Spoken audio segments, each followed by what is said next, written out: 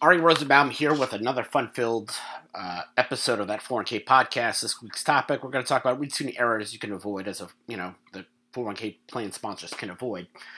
Of course, first things first, whole bunch of events coming up. About a month away, Las Vegas, or as Vince McMahon would say for WrestleMania 9, Las Vegas, Nevada. We will be at the New York Hotel and Casino, Las Vegas Strip.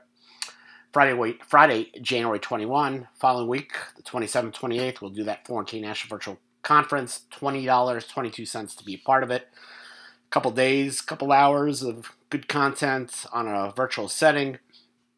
April, we are going to be in Phoenix, Friday, April the 8th, at Chase Field. And Friday, June 24th, we'll be in Miami.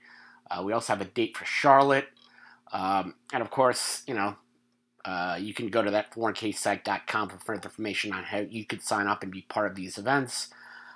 Plenty of room. Obviously, I just saw Napa do like a no commitment sign up for their events in Tampa in April, and it's unfortunate, this variant. It's putting a knot in all our plans. My grandmother always said, best in life, you can never really plan. And of course, there's that other quote, you plan, God laughs. And we're, going to steer ahead with Las Vegas. We'll take a break, and hopefully we can announce some more events. I'm putting a hold on booking and whatnot because we really don't know what's going on. And these, last few events have obviously been a struggle. We ran 3 in September, had good attendance in Houston, Minnesota, and St. Louis. We did not. It's unfortunate, but these are the situations that we live in. We got a virus out there. It's constantly mutating and whatnot. We'll see what happens. But anyway, holiday season coming up. Episode drops day before Christmas. December is always an interesting time. That time we're playing business. I want to say when I worked for a TPA, it was a lot crazier. And thankfully, the Secure Act changed the rule for us that said that you no longer require to have a plain document signed 12/31 for it to be effective for the year. Now we have up until the tax due date. If we wait till 2022, we can do the plain documents and set them up. Because back in the day, as an ERISA attorney on my own, it obviously it's a little bit less stressful than being a TPA. I mean, I remember being in the office on 12/31, drafting last minute defined benefit plans. I don't know if you recall, everything's a little bit easier these days thanks to technology. Back in the day, we didn't have PDF documents from, Relias that, I still use, their plan documents. We don't have that. We didn't have that luxury. Everything had to be mailed. One great headache out of the process since I started my own practice is no longer the need to, go to Staples and put plan documents together and mail them and all that kind of stuff. Everything's PDF now, paperless. But, back in the day when you wanted to create an EIN for the plan's trust, for the new plan, you would actually have to make a phone call or mail it in rather than, now we can do it electronically and get it instantaneous. And, I remember one year in particular, I worked not that far from Times Square New Year's Eve, and having to set up a retirement plan for the girlfriend of a very well-known politician that he, since married and divorced, and she wanted a defined benefit plan. We had to set one up on December 31st, and the office had dissipated, and of course, as the ERISA attorney, I had to stay there and have the plan documents drafted. And my favorite part of that story was my boss at the time asked me if it was inappropriate to ask for her autograph. And quite honestly, being someone who was involved in politics when I was younger, I was like, okay, she happens to be dating this really well-known, famous politician. You know, guy was once a hero, now kind of a laughing stock, but laughing stock now. But I was just amazed by it because, you know, I've met so many celebrities in my life, and I'm like, okay, she's not a celebrity. She's not really well known. And my favorite part of that story was, you know, we're signing the plan documents, and I went through it. And again, I met so many celebrities over the years, and obviously with the conferences, you know, one of my highlights, really highlight of the last few conferences was Minnesota. Minnesota, we didn't exactly have the greatest crowd in terms of numbers, but Tony Oliva was there, and I'm talking to Tony Oliva, and Tony's asking me about whether I took the vaccine or not, and I was explaining to Tony, you know, Tony, I would get in front of anybody just to get a shot. I don't, you know, I'll get how many shots I need. I don't really care because, you know, when you all your life you've been taking allergy shots, what's another shot? But anyway, we're having this politician's girlfriend sign the plan documents, and my boss is like shaking.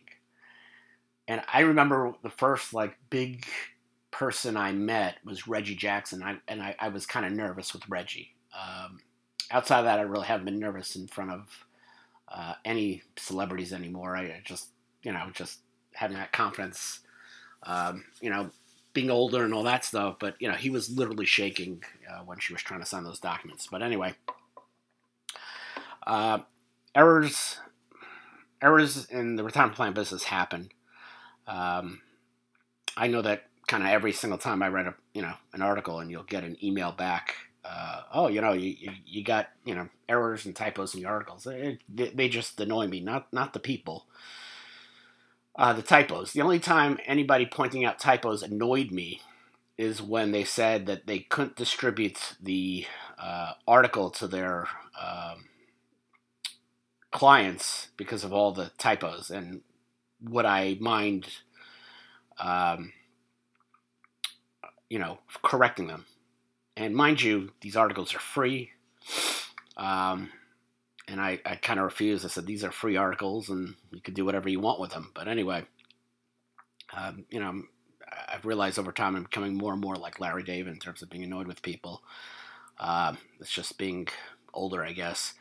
But, you know, like my grammatical mistakes, plan errors as 401k plan sponsors can certainly, you know, hurt, you know, an employer in the pocketbook. The problem is that, you know, plan sponsors really have the power to avoid these problems if they had just a little bit more diligence. And obviously, the number one error that I see these days in terms of routine is obviously the late deposit of salary deferrals.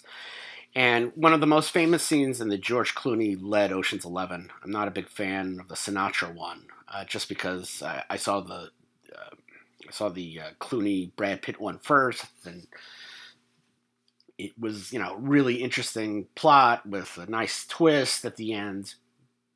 So the original was kind of a letdown. But anyway, one of the most famous lines in the movie, which has created kind of like a meme or, you know, an expression, is when Don Cheadle explains to his fellow bank robbers, he plays Basher. He's like, you guys had one job to do, you know, where, you know, his fellow robbers failed to disable the vault alarm. You know, you had one job is obviously, like I said, just a whole big expression. And when it comes to plan sponsor running their 401k plan, you know, they have more than one job to do. However, the main job, in my opinion, of running a 401k plan is making sure the deposits of salary deferrals go in as quickly as possible. And, you know, it's an amazing change. You know, it's an amazing change in the business that we've all seen over the last 15 years. Because I don't know, you know, for people in the audience, you know, my buddy Mike, he's been in the business 30 years already. I've been in business 20 some odd years.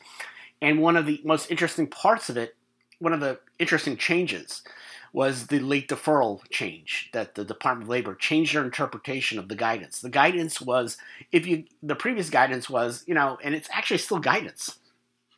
If you got your money in, if a plan sponsor got the deferrals in by the 15th day of the following month, it's fine. The Department of Labor changed that because the nature of the business changed. When I started in the business in 1998, and Mike obviously did it a little bit earlier, the 401k plan business was quite different. ACH wasn't really a thing. It was a thing, it just wasn't utilized that much. We used ACH for our paychecks, direct deposit, but what was interesting was, in terms of salary deferrals, it was all done by check. Plan sponsor would write a check, FedEx it or mail it to the TPA. TPA would drop it in and whatnot. I worked at a TPA where the guy running the place was a maniac. He was a maniac, and he still demanded in times of ACH that he gets to inspect the deposit checks. And mind you, Manny's job, Manny was the type of person, it reminded me of, again, there was it's the Rodney Dangerfield joke in Back to School. You want to look competent. Well, a takeoff of the Rodney Dangerfield. If you want to look competent, surround yourself with competent people. But Manny's good chunk of the day was there'd be a mail drop, everybody's mail. So something was addressed to me, he would open it up. He's like, KGB, or, for my Romanian relatives, the Securitate, or, East German, the Stasi. He would literally go through every piece of mail, and he would intercept the mail. So, needless to say, he liked looking at checks and seeing what was deposited. But the Department of Labor changed their minds about it because of ACH. They said, you know what? Can't really rely on that 15th day of the following month. There's really no excuse that you can't get it in within 3 days, 3 to 5 days, but no later than the 15th day of the following month. And I've never seen anybody get away with that anymore, where they have, I could get in by the 15th day of the following month. Unless you are, unless you're running a 401k plan in the, outside civilization. Maybe if you're on a desert island like Gilligan and they had a 401k plan, maybe that'd be the excuse of why they would get the 15th day of the following month. After that, it's hard with the internet and ACH and all that kind of stuff. So it's amazing how big of a deal late deferrals are. And the problem with late deferrals is, obviously it's the most frequent plan error. It's the most avoidable plan error, in my opinion, because, again, it should be systematic. And the problem that I have is that errors like that, it doesn't happen once. If you have a plan sponsor that's late deferring once, that means they probably haven't discovered that they had late deferrals for 2 or 3 times after that. So that's certainly an issue. And obviously the problem for a plan sponsor is that if they report that they have late deferral deposits in the 5,500, and listen, if they have had late deferral deposits, under penalties of perjury, they have to, admit to their, crime, as they say. So it's interesting when they don't go through the Voluntary Fiduciary Compliance Program, the DOL, and correct it and adjust for earnings and whatnot. If they don't formally do it, if they just do it on their own, they will get interesting stuff from their... they will get some interesting mail from the Department of Labor, where the Department of Labor will say, you know what, we looked at your 5,500.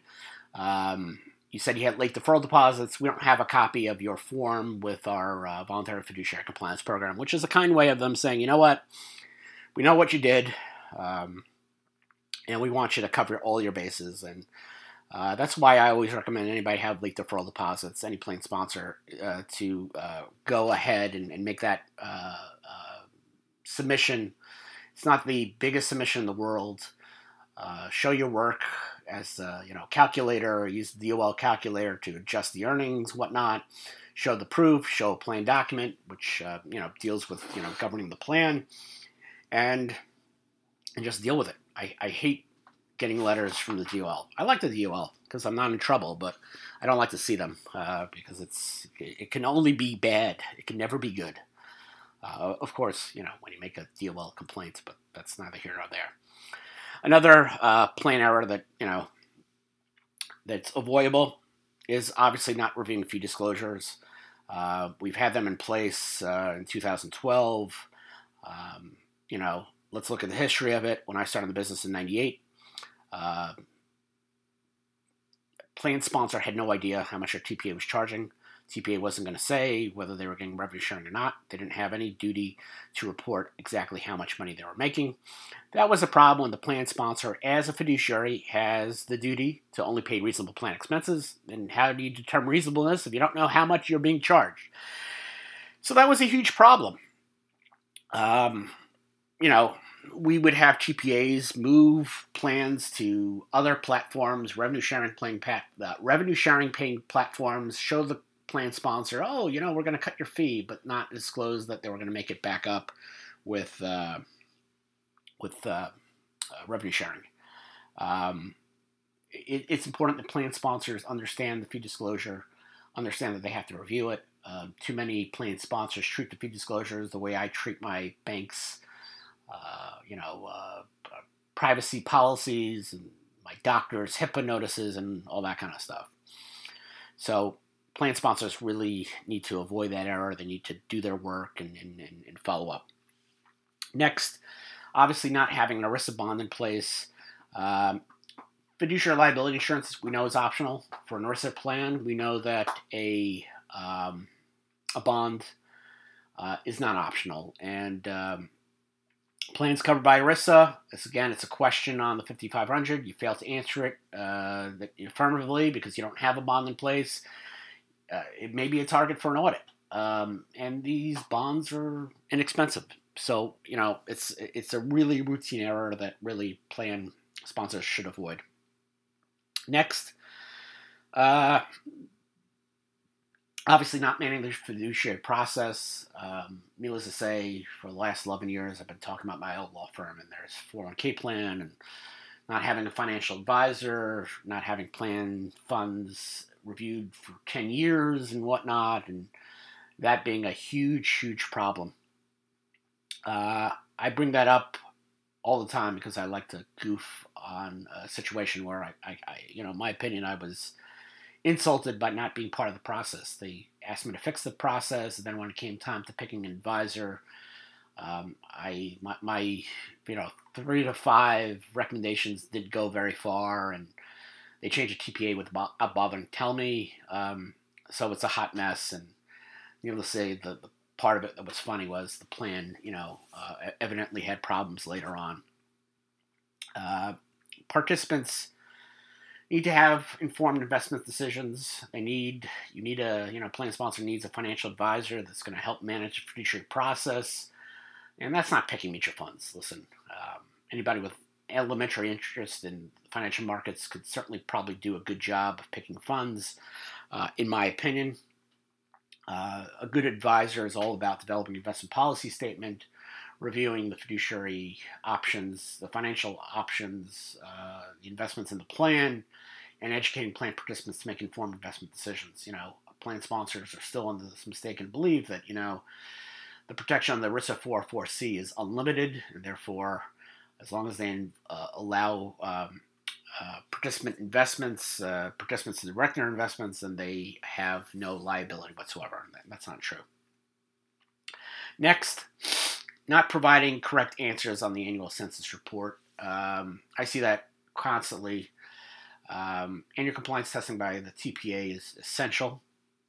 It requires the plan sponsor to fill out information and census request. Since that request is the basis for compliance testing, the answers have to be accurate. I hate when the plan sponsor says, but a year or two later, by the way, there's this company that we own, has the same, and we got all these employees, and it turns out we didn't cover them. I hate surprises. That's why with technology, 2 kids, I knew ahead of time what they're going to be. It's either going to be a boy or a girl. Let me know what it is. I don't like surprises. I don't like surprise anything. And unfortunately, census information, when it's incorrectly done by a plan sponsor, it's like what I say, garbage in, garbage out. obviously the problem with incorrect information is that it's not discovered at the time. It's usually discovered a couple years later when errors discovered are more costly to fix. Last but not least, not reviewing plan providers. The plan is only as good as the plan providers. And, unfortunately, too many times, plan sponsors just don't really review their plan providers. I know far too many horror stories of rogue plan providers. The plan sponsors had absolutely no idea, and things go wrong and whatnot. And so I think it's essential for plan sponsors to review their plan providers to avoid any issues later down the line. That concludes this holiday episode of that 4K podcast. By the way, this is not a Christmas episode. Christmas was not essential to the plot of this podcast. So therefore, in my mind, Die Hard is a Christmas movie. And the reason it's a Christmas movie is because the whole plot centers around the Christmas party. Now, if there was only one scene that took place on Christmas, then it's not a Christmas movie. So my favorite Eddie Murphy movie, Trading Places, is not a Christmas movie because essentially you only have a handful of scenes dealing with Christmas. The Christmas party,